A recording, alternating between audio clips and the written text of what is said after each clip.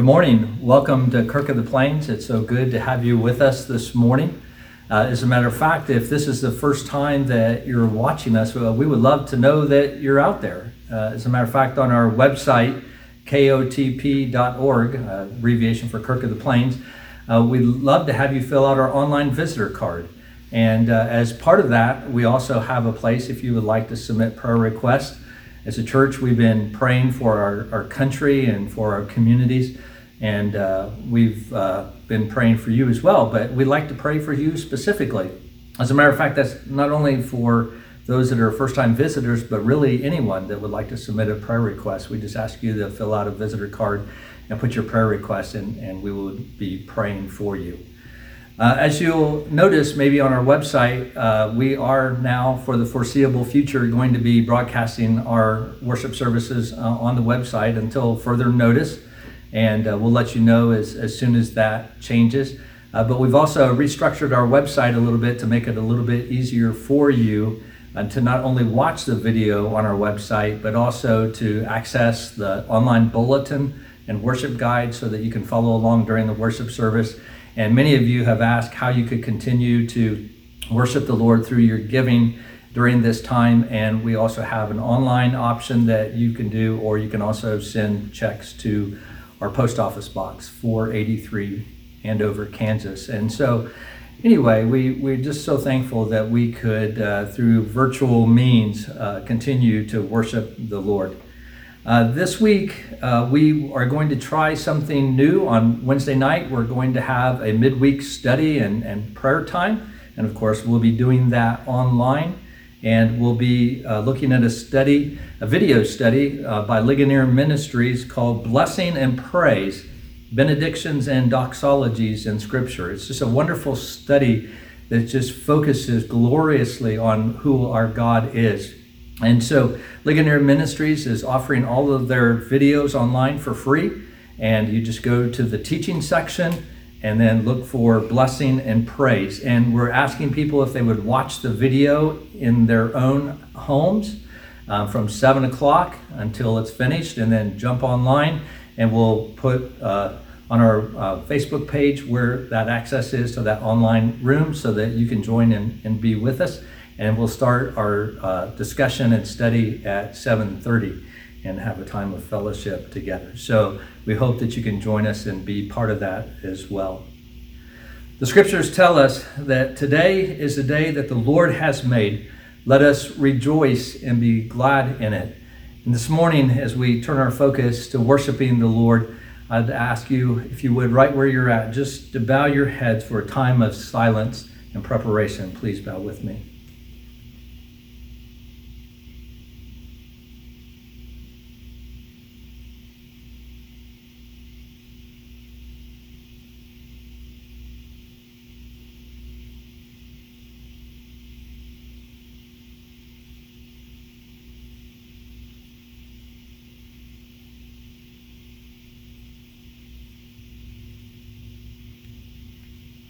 Amen. Hear now our call to worship from Psalm 68. God shall arise, his enemies shall be scattered, and those who hate him shall flee before him. As smoke is driven away, so you shall drive them away. As wax melts before fire, so the wicked shall perish before God. But the righteous shall be glad. They shall exult before God. They shall be jubilant with joy. Sing to God. Sing praises to his name. Lift up a song to him who rides through the deserts. His name is the Lord. Exult before him. Let's do that this morning as we stand and sing number 216, Praise to the Lord the Almighty.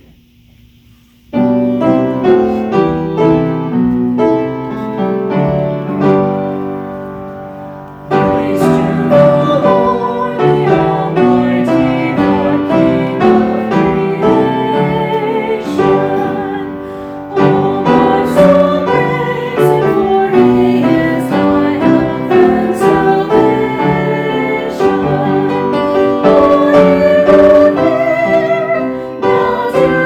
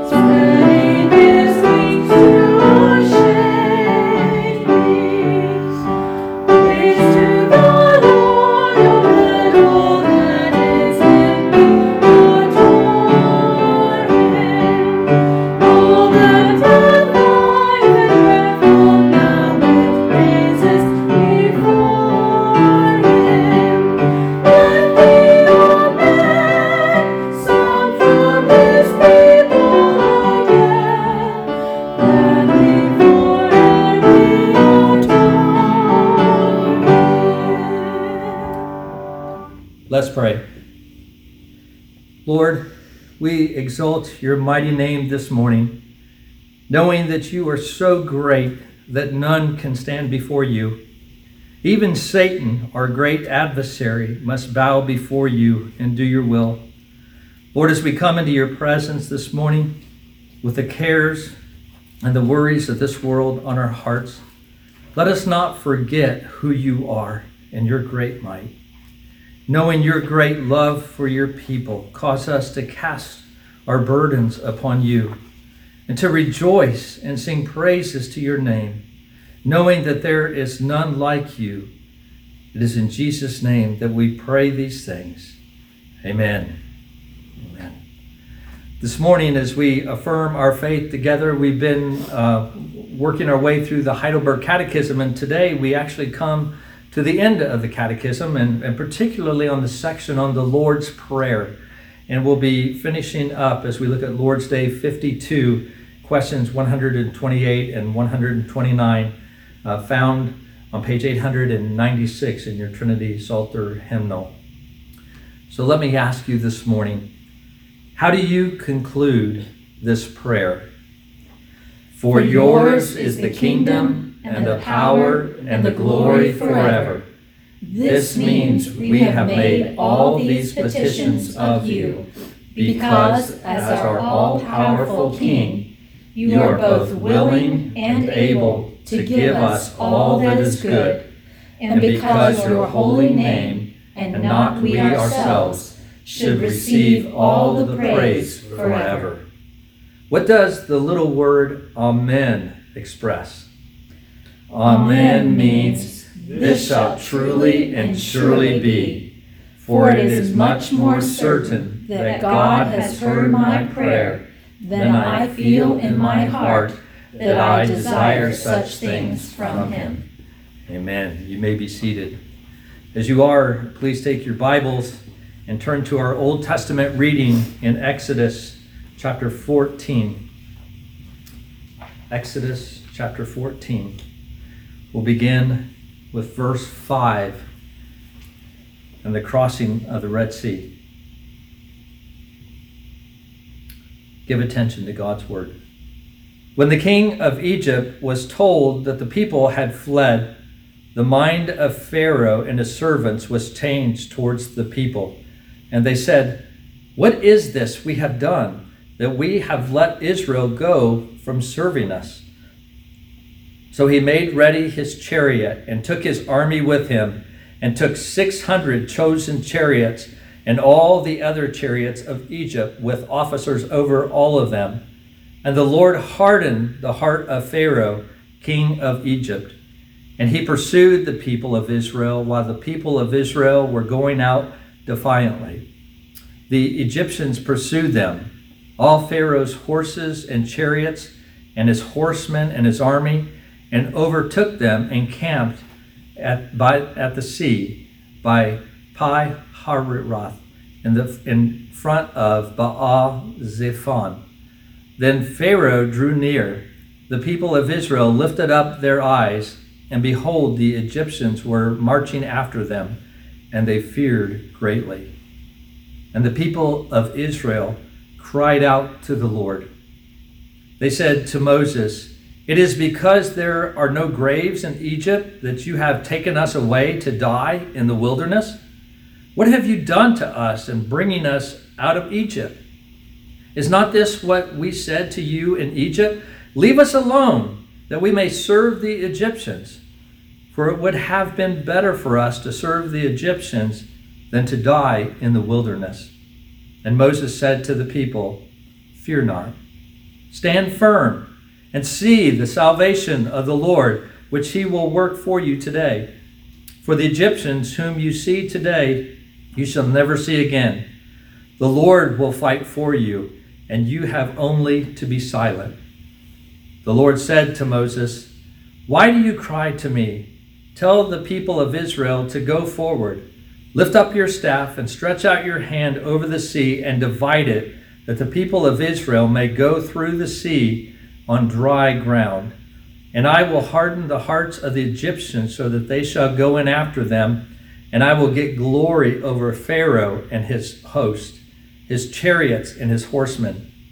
And the Egyptians shall know that I am the Lord, when I have gotten glory over Pharaoh, his chariots and his horsemen.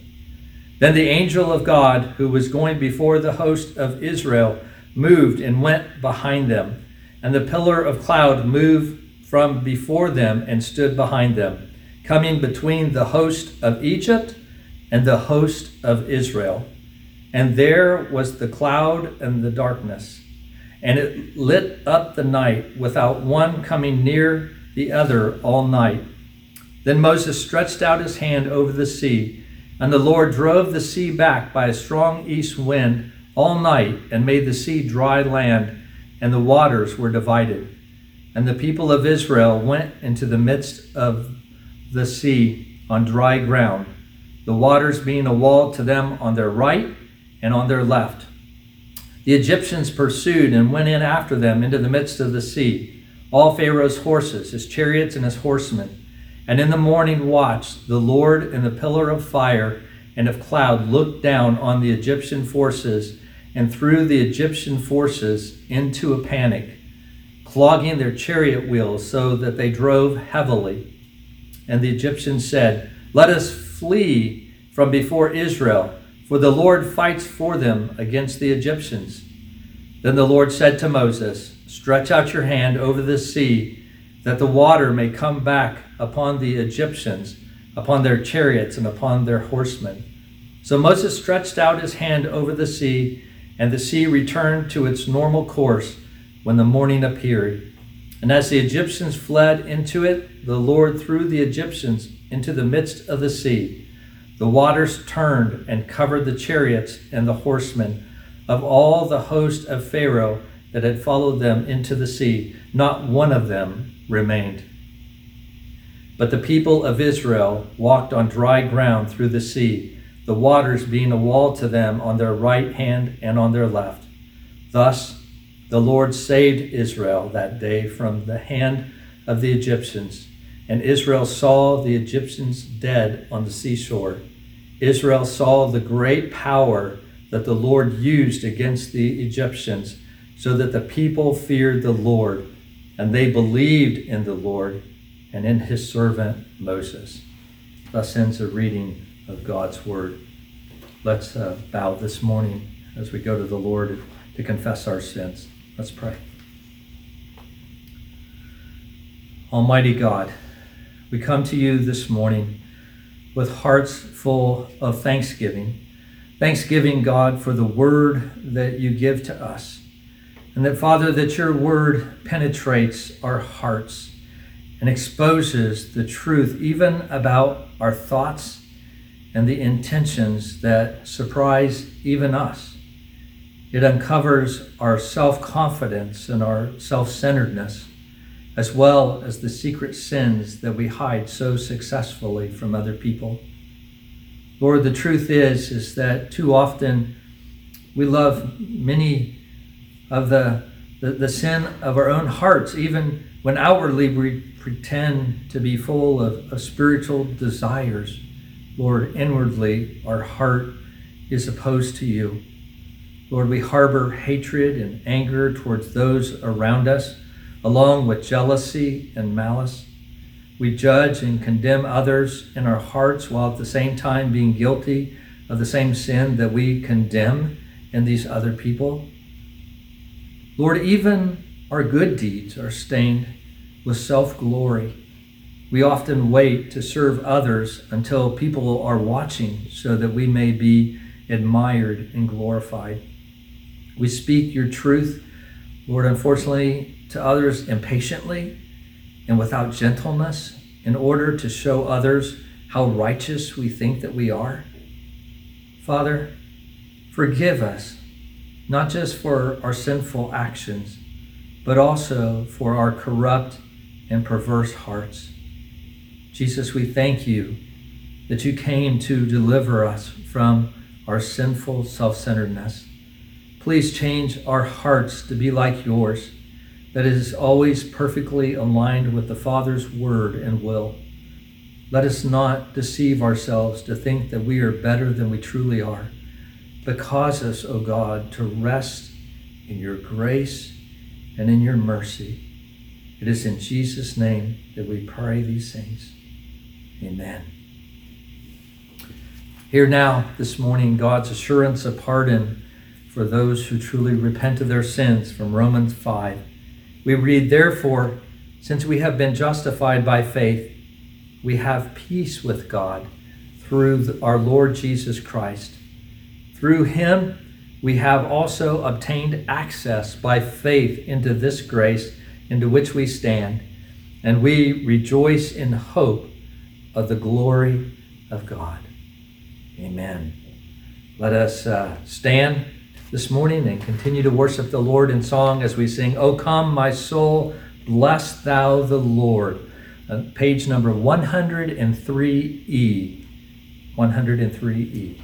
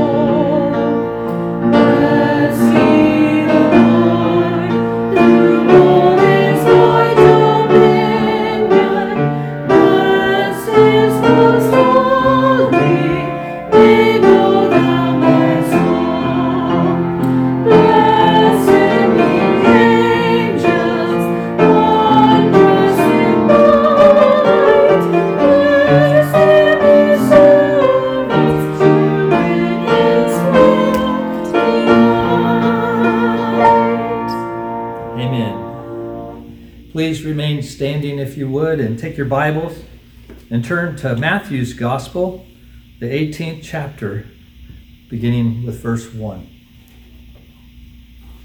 Let us listen to God's word. At that time, the disciples came to Jesus, saying, "Who is the greatest in the kingdom of heaven?" And calling to him a child, he put him in the midst of them and said, "Truly I say to you, unless you turn and become like children, you will never enter the kingdom of heaven. Whoever humbles himself like this child is the greatest in the kingdom of heaven. Whoever receives one such child in my name receives me. But whoever causes one of these little ones who believe in me to sin, it would be better for him to have a great millstone fastened around his neck and to be drowned in the depth of the sea. Woe to the world for temptations to sin. For it is necessary that temptations come, but woe to the one by whom the temptation comes. And if your hand or your foot causes you to sin, cut it off and throw it away. It is better for you to enter life crippled or lame than with 2 hands or 2 feet to be thrown into the eternal fire. And if your eye causes you to sin, tear it out and throw it away. It is better for you to enter life with 1 eye than with 2 eyes to be thrown into the hell of fire. Thus ends the reading of God's word. Pray. We give thanks to you, O God. We give thanks, for your name is near. Our God, as we come to you this morning, we do give thanks to you that you never leave nor forsake us, that you are close to us. The psalmist tells us that you hem us in before and behind. The Lord, you are closer than our very breath. And we thank you, God, in this time of need and in this time in our country where there are so many different things going on, things that have upset our routines and changed the way that we think. And we thank you that as your children, that God, we are not alone. And so we come to you this morning and lift up our prayers to you. Father, we pray for our government and pray that you would give them wisdom in their leadership as they lead our country, whether it be our federal, state, or local governments. Father, I pray for those that are seeking a remedy, that God, you might grant that to them, that we might be able to put the coronavirus to rest. But Lord, we also pray as well for those who have lost their jobs. We pray for your provision for them. And pray, God, that you would give us eyes to see those around us in need. We particularly, Lord, this morning want to pray for small businesses, those who are struggling, even wondering whether they will continue to be in business at the end of this. We pray that you would sustain them and strengthen them. Father, we also pray for those that may be fearful, for the elderly and those with immune-compromised systems. We know, God, that we have a number of people like that in our congregation, and pray that you would watch over and protect them as well. But Lord, let us not be people who are fearful. Lord, let us trust in you. We thank you, God, that there is nothing that can separate us from the love of God that is in Christ Jesus. Not even death itself, Lord, can separate us. And so we come today, God, with great confidence and to lift these needs to you. But Lord, we pray, if you would, that you might use this time, even within our country, to draw people to yourself. Lord, may people see that and think beyond just life upon this world, but may they think about eternity. May you cause them to think about you, and may you draw them to yourself. Father, we just thank you for the way that you watch over and care for us. And Lord, we thank you this morning that we can not only lift up our prayers to you, but Lord, we also thank you that we could come to you and worship you through the giving of our tithes and offerings as well. So Lord, please receive the gifts that we are given to you as an act of worship. We pray this in your name. Amen. Let's worship the Lord this morning as we sing the Gloria Patri together.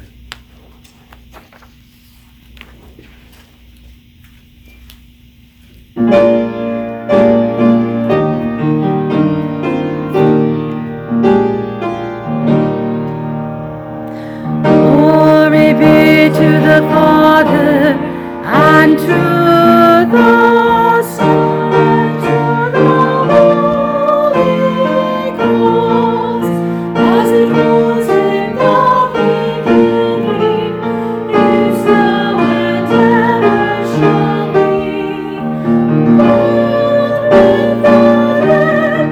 world without end. Amen. Amen. Please take your Bibles, if you would, and turn to Hebrews chapter 3.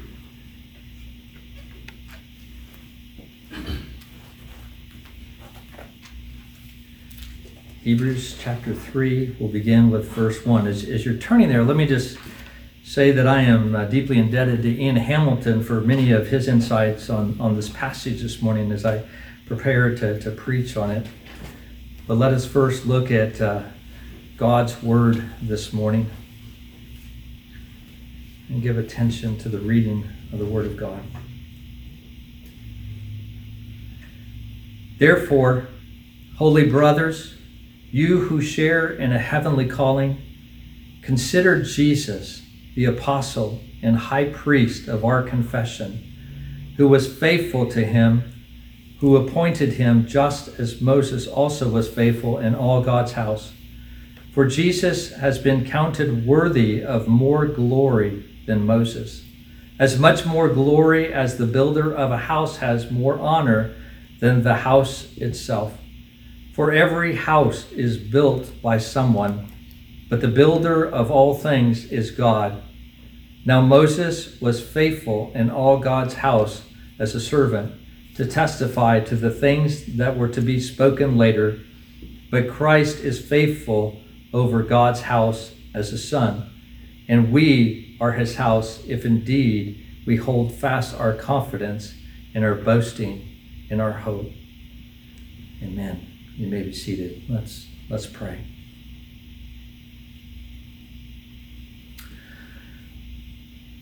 Our Heavenly Father, as we come this morning, we thank you so much for your word. God, it is true, it is righteous, it is perfect in every way. Lord, to encourage us, to rebuke us, to cause us, Lord, to grow in our faith. And we pray this morning that as we open your word, that we might see Jesus.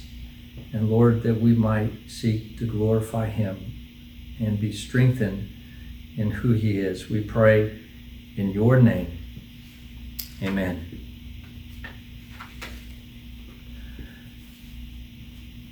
Well, we've spent a number of weeks in the book of Hebrews, and probably by now it's become very clear to you that the point of the book, the theme of the book, revolves around Jesus.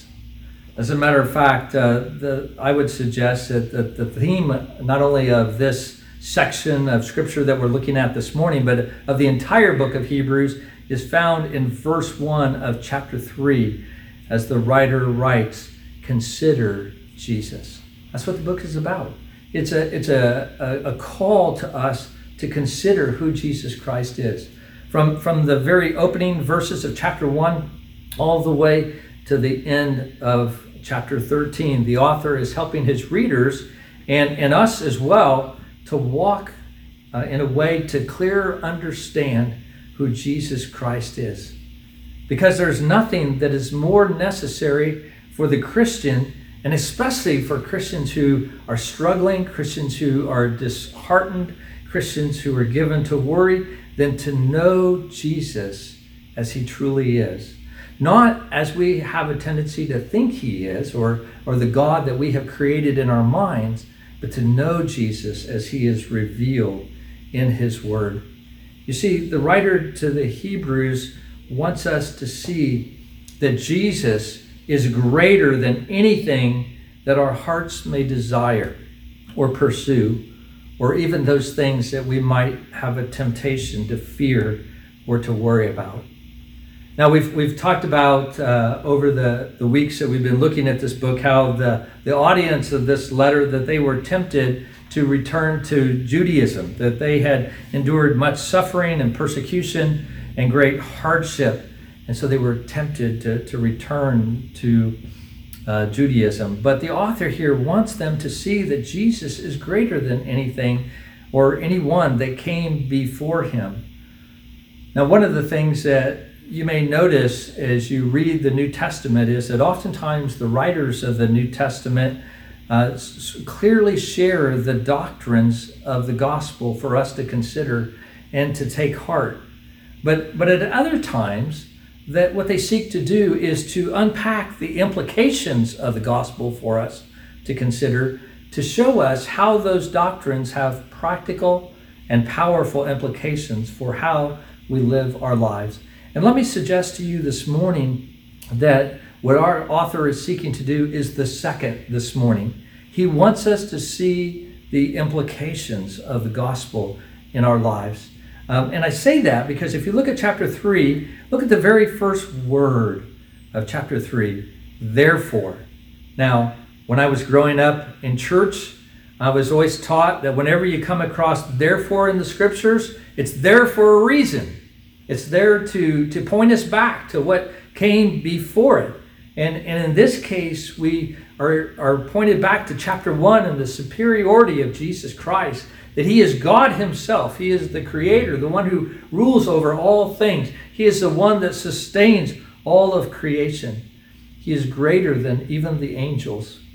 But also, he is the one who shares in our humanity.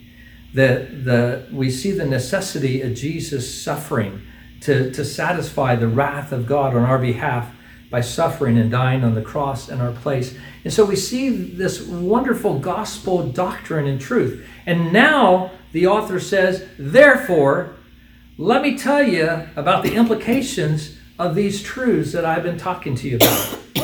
Now, the truth that we believe is not merely for confessing or defending. We do that. We do defend the faith.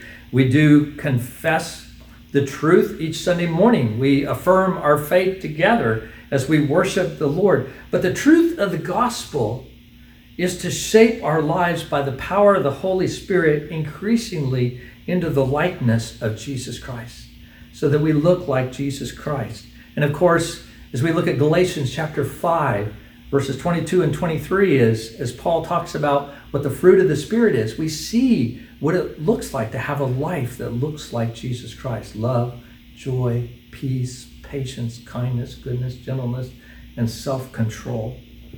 And that's the goal of the writer of this letter this morning. He's not merely seeking to prevent his readers from falling into apostasy, although that's partially what he wants to accomplish. What he really wants is to see them grow and mature in their faith.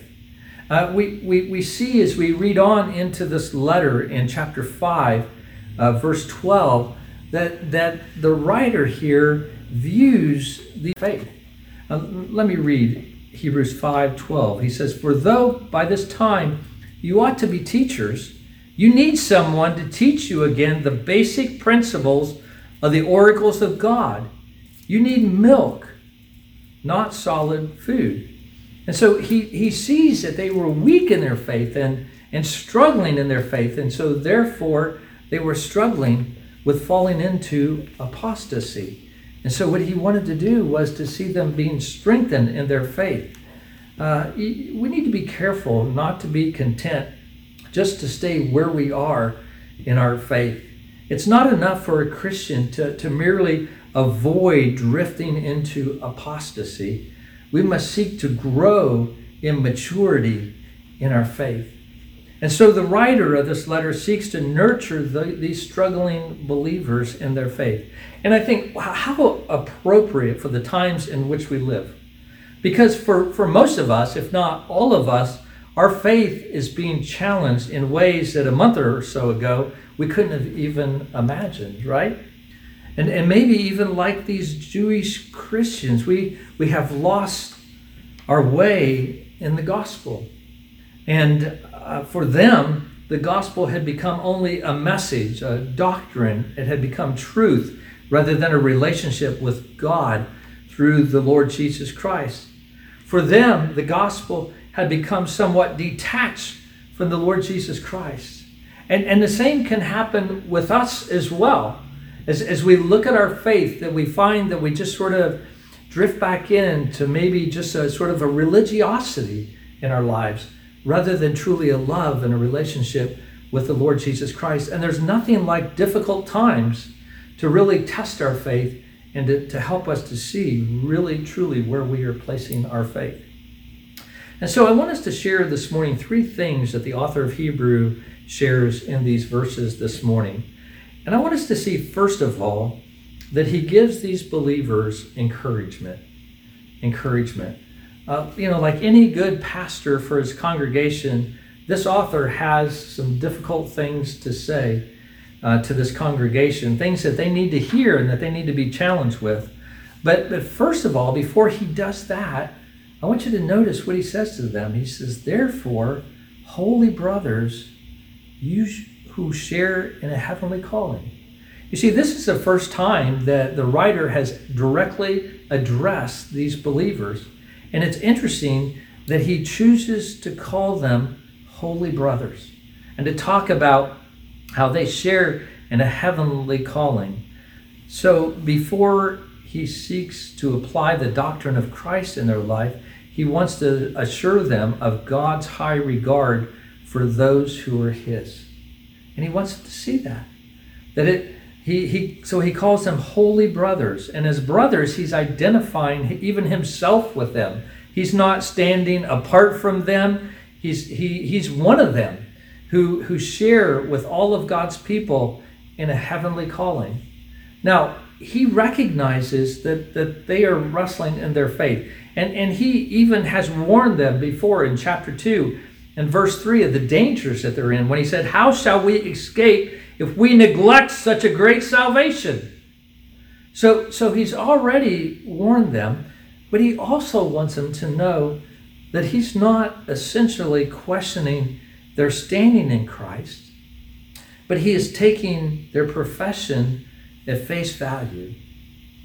And as such, he wants them to see that they are brothers, they are family. He's even spoken in chapter 2, verse 11, of Christ as our older brother, that Christ is not ashamed to call us brothers. And so when he calls them brothers, he's not simply saying that we're connected with each other, we're related to each other, but that we belong to Christ together. But then he also says that they are holy. They are set apart by God to be his special possession, his treasured ones.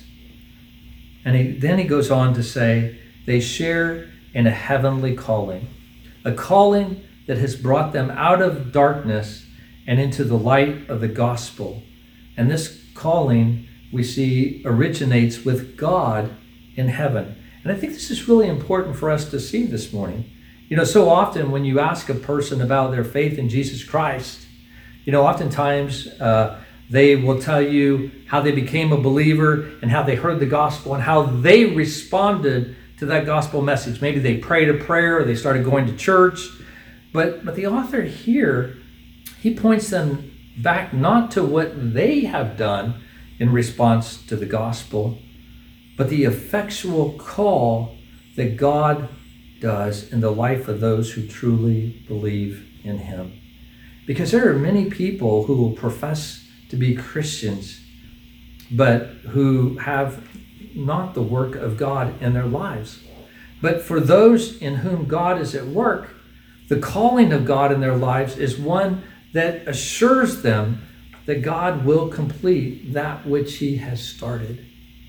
Now, what is that work that we see? Well, we see that he calls them holy, and we know that in Jesus Christ that we do have a holy standing with God as we believe in him. That when God sees his children, he sees the righteousness of Jesus Christ. He doesn't see our sin. All that's been washed away with the blood of Jesus. He sees the righteousness of Jesus Christ. And so our standing with God is one of holiness. But we see also in chapter 2, verse 11, that the author talks about the one who sanctifies and those who are sanctified. And as God's children, he sanctifies us. He takes us and he works in our life to change us, to make our actions, our behaviors, our attitudes, our thoughts to be like that of our status. Now, those two never are equal here upon this earth. We're never totally sanctified here upon this earth. But all of us who are believers in the Lord Jesus Christ have experienced the work of the Holy Spirit to change us and to make us like him. And there may even been times in your walk with the Lord where you have doubted your salvation. Maybe you have struggled to think, do I really believe in the Lord Jesus Christ? And yet you see the Spirit of God still working in your heart to see your sin and be broken over that sin and to ask his forgiveness and to repent and turn back to him. And that's what he wants them to see, that they are holy, set apart, sanctified by the Lord Jesus Christ. He wants them to see what God is doing in their lives. He wants them to see that they are privileged and richly blessed people. Now, I want us to think about this just for a moment. Not only that we might be encouraged, but also as we might think how we might encourage others in their faith as well. I appreciate Ian Hamilton, his suggestion that we need to take to heart the pastoral wisdom we see in this passage about how we ought to encourage one another. In other words, he says, looking at the way that this pastor deals with this congregation, you see such a pastor's heart to encourage these believers to turn back to Jesus. He doesn't beat them over the head with their wrongs, but he gently, he graciously turns them back to Jesus. And he said, we need to learn from this as Christians, because there are some people in the church who have sort of the eye of a hawk when it comes to spotting sin and failures in other people's lives. You know people like that? But they are spiritually blind to the need God's people have for kindness and compassion and gentleness. You know, these are people who it seems like are pointing out every shortcoming of anybody that's around them. Have you ever been around someone like that? As a matter of fact, if you do know people like that, you may even cringe when they come to talk to you, because you know that they're probably going to come correct some portion of your theology that they think is not correct, or they're going to be talking about something you said or something you did or didn't do or should have said or whatever, and so you just sort of cringe back. And oftentimes it's not people like that encourage you in your faith. Actually, they dishearten you. And the more I was thinking about that this week, I thought, it's interesting. We don't need people like that in the church. We already have an accuser. His name is Satan. He is the devil. He's the one that constantly accuses us before the Father, pointing out our wrongs. But the Father said, I'm sorry, that's covered with the blood. That's covered with the blood. And so if you have never sought out opportunities to encourage a brother or sister in Christ, I encourage you to do so. Don't criticize them. As a matter of fact, if I could be so bold, I would say if that's what your temptation is, just keep your mouth shut. Just don't say anything. Now you may say, now wait a minute, Pastor Rick, are you saying that we should never correct anybody? Are you saying that we should never, point out to people those things that they do wrong? And I would say, no, I'm not saying that at all. I mean, we know from Scripture that we are to do that. In Galatians chapter 6, verse 1, Paul writes to the Galatian believers, and he says, brothers, if anyone is caught in any transgression, that's just a big word for sin, If he's caught in any sin, you who are spiritual should restore him. So there is a sense in which, we know that to restore somebody, we have to confront that sin. We have to walk with that person, call them to repentance, and then see them turn away from that sin. But I didn't read all of that verse. Let me go back and read all of it. Paul says, brothers, if anyone is caught in any transgression, you who are spiritual should restore him in a spirit of gentleness. So it's not beating them over the heads with their sins, but it is sort of a sense of gentle care to encourage them to Jesus. Paul does the same himself as he's dealing with the Corinthian church. I can't think of any church that I think would be more frustrating than the Corinthian church. It was a church of great pride and sin and things, and there would have been many opportunities for Paul to sort of, beat them over the head with his big, thick Bible, But he doesn't. Instead, Paul says in 2 Corinthians 10:1, he says, I, Paul, myself, entreat you by the meekness and gentleness of Christ.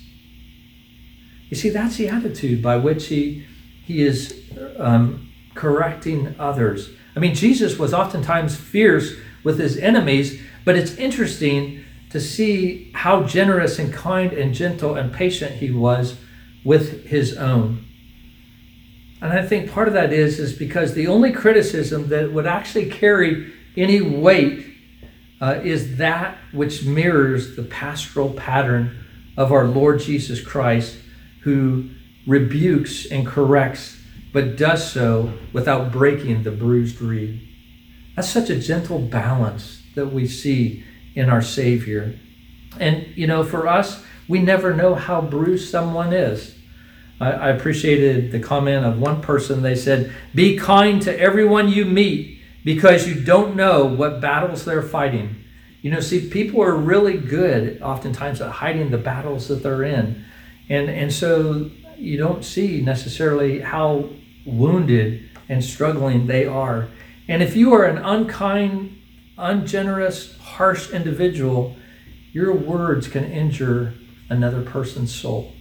So whether this is as we are wanting to encourage those in the church, fellow brothers and sisters in Christ, maybe it's a Christian friend that we've grown up with and known for years, maybe it's our own children, that sometimes we can be too harsh with and carry a very strict tone with. We are called to that gentleness. And especially, I would say, if you have adult children who are maybe not walking with the Lord, the temptation can be to want to pull them back to the Lord, and maybe sometimes not to be encouraging enough.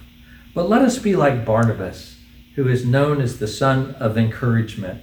And I think it's interesting that the Apostle Paul, who wrote much of the New Testament, once he met Jesus on the road to Damascus and he was converted, couldn't even get into the church because the church was afraid of him, because he had been persecuting everyone.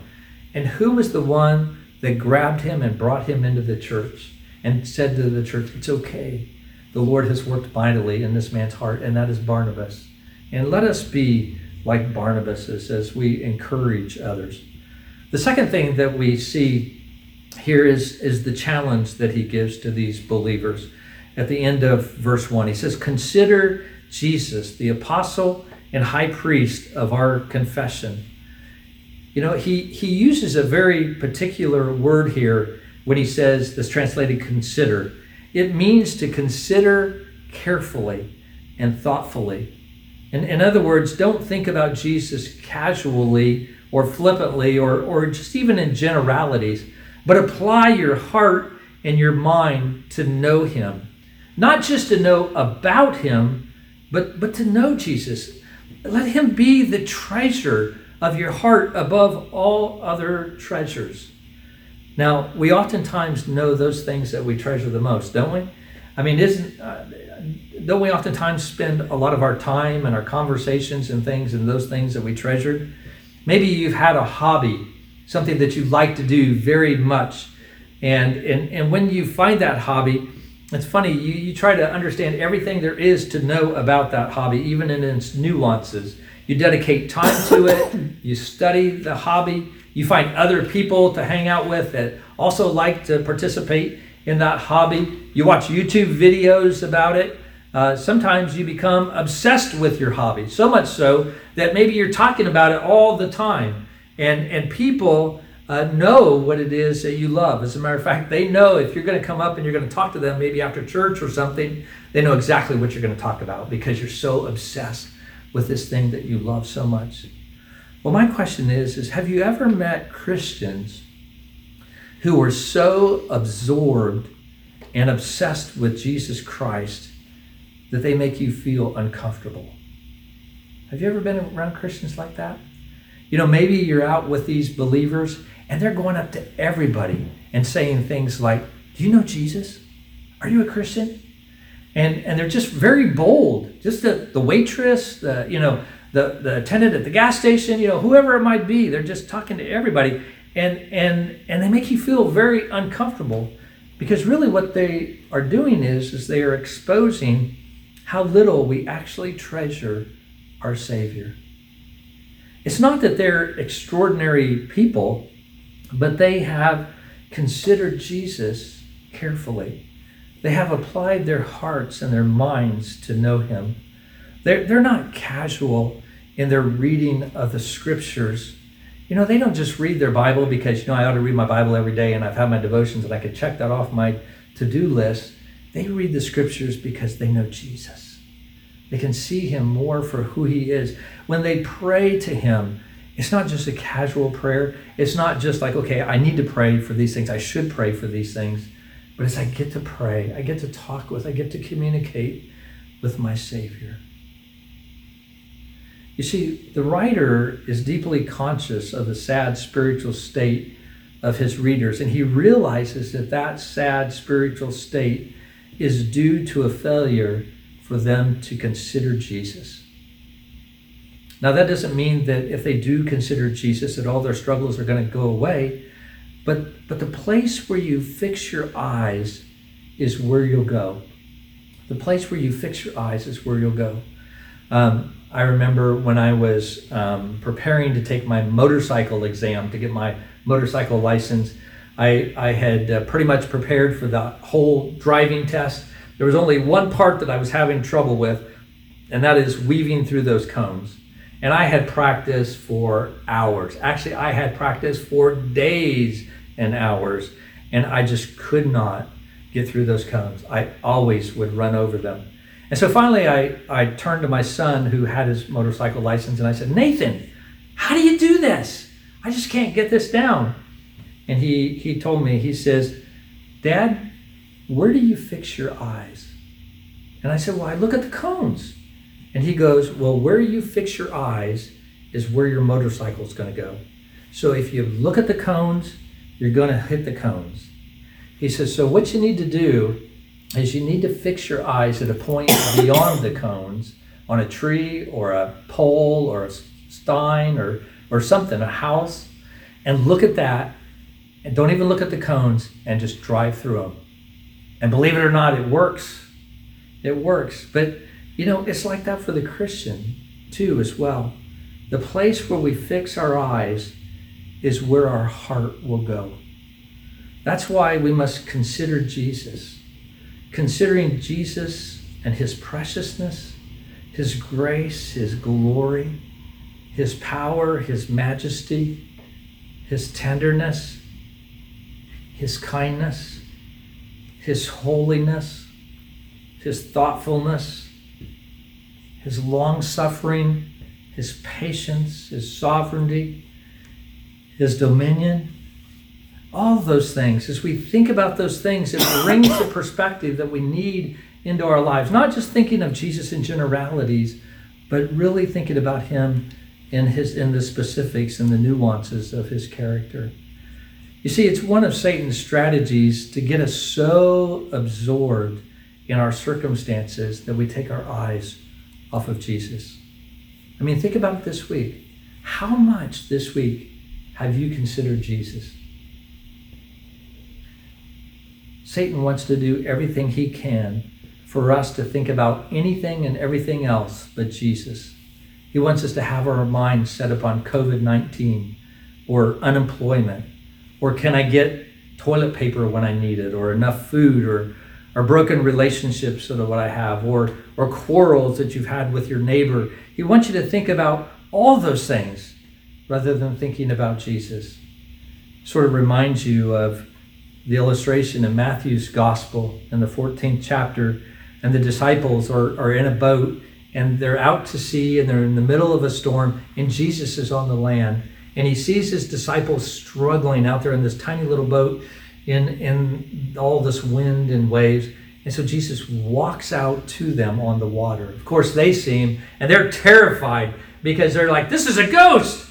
And so they finally recognize, who he is. And Peter says, Jesus, if that's you, tell me to come to you and I will. And so Jesus says, come. And so Peter steps out of the boat, and guess what? He's actually walking on water, and he's doing just fine until then he begins to look at the storm all around him, and he begins to sink because he took his eyes off of Jesus. And the writer here is telling these struggling Christians to take their eyes off their circumstances and to consider Jesus. He tells them to consider Jesus, the apostle and high priest of our confession. Now, what is an apostle? Apostle is simply one sent by God. It's a messenger. It's someone sent to represent God before men, to speak for God and to act on his behalf. And Jesus, in talking to his disciples in John chapter 20, verse 21, told his disciples, he goes, as the Father has sent me, so I send you. And so Jesus is the one sent by God. Now, we know that God has sent many servants throughout time, many prophets to come and to be his mouthpieces. As a matter of fact, in Hebrews chapter 1, we looked at this a number of weeks ago, and we saw it says, long ago, at many times and in many ways, God spoke to our fathers by the prophets. But in these last days, he has spoken to us by his Son. That Jesus has come to represent God to his people. But Jesus also is a high priest. He also represents men before God as well and offers a sacrifice for their sins. So Jesus, as the high priest, has paid the penalty for our sin and appeased God's wrath. But he also understands our humanity and prays on our behalf as we struggle in this world. So the writer tells us to consider him, consider Jesus, who represents God to his people and his people to God.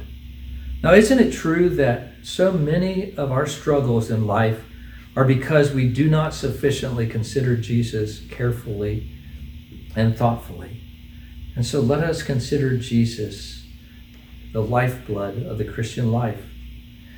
That brings us to our third point, and that is the contrast that the author talks about in verses 2 through 6. And the contrast is between Moses and Jesus. But before contrasting them, in verse 2, he actually talks about how they're similar. He said, he's talking about Jesus, and he said, Jesus, who was faithful to him who appointed him, that is to God the Father, just as Moses also was faithful in all God's house. Now, understand here that as he's using that term God's house here in this passage, it's referring to God's people. In verse 6, the author says, and we are his house. So he's talking about the people of God when he's talking about a house. But what he's saying in verse 2 is that Jesus is compared with the greatest prophet of the Old Testament, Judaism's greatest priestly figure. Now, you may not think of Moses as being a priest. You might think of him more as being a prophet, sort of like Christ was an apostle. He was a messenger. So was Moses. But there was a sense in which Moses also held a priestly function as well. If you remember, there was a number of times when God was going to strike out his people, wipe out his people. And what did Moses do? He interceded on behalf of the people and stood between the people and God and pleaded their case. And so we see here that both Christ and Moses were both faithful messengers and priests. But he goes on in verse 3 and he shows us that actually Jesus is greater than Moses. While he might have been faithful like Moses, he's actually greater. For Jesus has been counted worthy of more glory than Moses. As much more glory as the builder of a house has more honor than the house itself. I mean, if you think about it, you might drive through the neighborhood and you might look at houses and you might just adore houses. You might say, wow, that's a cool looking house. Look at that. You see the structure of how they built that? That just looks so great. But you don't give glory to the house. You give glory to the builder, the one who built the house. And that's what he's saying here. As he thinks about the differences between Moses and Jesus, he said there's really three ways that they are different. And I'm just going to really just mention these, just list them out. First of all, Moses is just part of the house. He's just part of the people of God. Whereas Jesus is seen as the builder of God's people. It reminds us of Matthew 16:18, where Jesus said, I will build my church, and the gates of hell will not prevail against it. Also, we see in verse 5 that Moses was seen merely as a servant to do God's will, whereas in verse 6, that Jesus is the Son. That's a different status. That's a different a place. And not only that, but in verse 5, we see that Moses was a servant in the house or in the midst of God's people, whereas Jesus was over the house. And it just reminds us that Jesus is the head of the body, the church. And so in those ways, what the author here is saying is, look, don't go back to Judaism. In every way, Jesus is greater than Moses. As a matter of fact, if you look at verse 5, you see that Moses pointed forward to Jesus.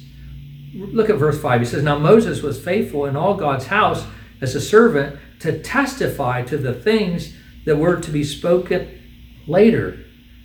In other words, it's not that Moses' ministry and Jesus' ministry were in conflict with each other.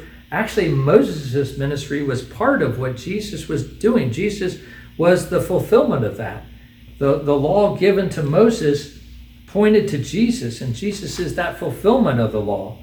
Remember what Jesus said in Matthew 5:17 on the Sermon on the Mount. He said, do not think that I have come to abolish the law or the prophets. I have not come to abolish them, but to fulfill them.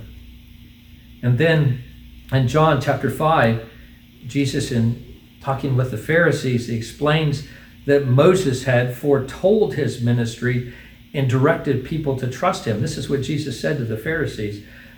John 5:45. Do not think that I will accuse you to the Father. There is one who accuses you, Moses, on whom you have set your hope. For if you believed Moses, you would believe me, for he wrote of me. You see, Moses presents Israel with pictures and types of the Messiah to come that would be fulfilled in Jesus Christ. And so, in essence, the writer is trying to say, look, if Moses were writing to you guys as Jewish Christians, he would tell you to hold fast your faith in Jesus Christ, because to return to him is just merely a shadow of the fulfillment of what Christ has done. Christ is superior, and so trust in him.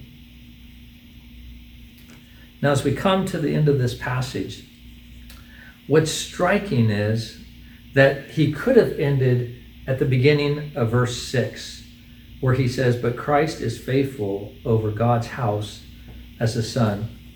But instead, the writer goes on and he says, and we are his house if indeed we hold fast our confidence and our boasting and hope.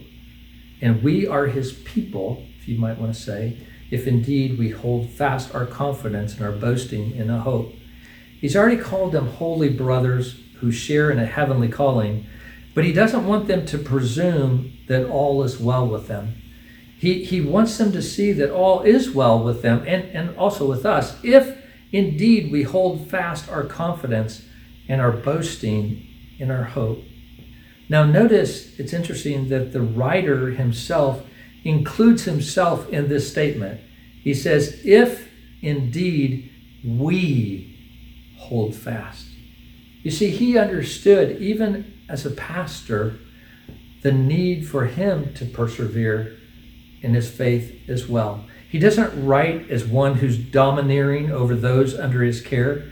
He recognizes that continuation of faith in a person's life is a test of the reality of God's saving work in that person's life. It's not that one is saved and then can be lost, but rather if they are saved, they will show evidence of that salvation in going on and not turning back. And you know, it's fine for us to, ask somebody, hey, tell me your testimony. How did you come to faith in Jesus Christ? And you can say, well, 50 years ago, the Lord saved me. And we might give them the details of what that looked like. But the question that we must ask ourselves is, but what about today? Are you going on with Christ? Are you persevering with Christ? Are you holding fast to Christ? He says, if indeed we hold fast our confidence and our boasting in our hope. What is the Christian's confidence and boasting? It is Jesus. It's who he is and what he's done. We have nothing else to boast in. We could take time to make a mental list of all the good things that we have done. And I would guarantee you that if you think about that very carefully, you would come to realize that any goodness that you see in your life comes only as a result of the grace of the Lord Jesus Christ. It's not because of anything that you have done. And so let us go on. Let us continue in the faith, considering Jesus. This is a truth that's for all believers around the world, be it Christians suffering persecution in the Middle East or Africa, Christians Christians facing the uncertainty of life in America in 2020. The antidote is the same. Consider Jesus carefully and thoughtfully. He is the pearl of great price, the most costly of all treasures. Jonathan Edwards, the great New England theologian, was absolutely right when he said, true religion in great part consists in holy affection for Jesus Christ. The true religion consists in holy affection for Jesus Christ. Isn't that our greatest need? For the Holy Spirit to affect us with Jesus, so that the gospel is not merely a long list of truths, but a relationship with one that we have fallen in love with. And we have fallen in love with him because he first loved us. Consider Jesus this morning and see how great he is. Please bow your heads, if you would, for a moment of silence and meditation.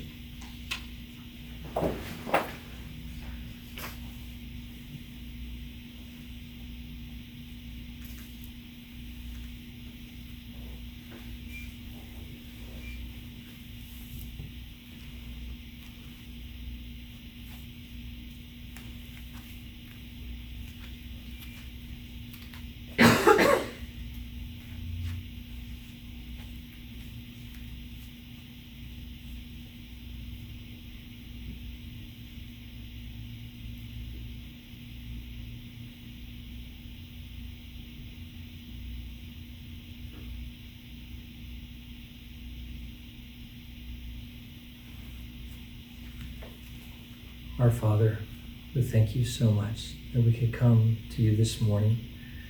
And I pray, Lord Jesus, that you would cause us to love you more and more.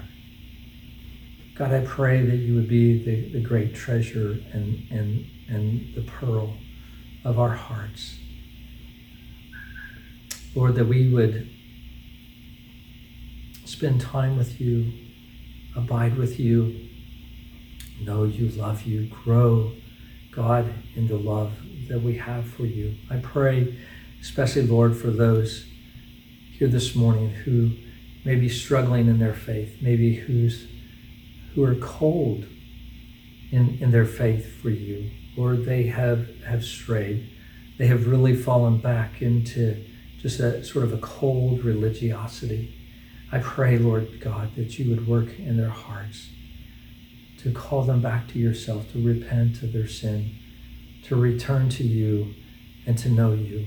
Lord, I pray that you would help us as a body to grow, to love you more. And Lord, may that love be expressed not only in our relationship with you, but our relationship with one another, and even how we encourage one another as well. We thank you, Lord, so much for your wonderful grace and the work that you are doing in our lives. It is in your name that we pray. Amen. Let us stand now, if we could, and sing "My Hope is Built on Nothing Less," number 459.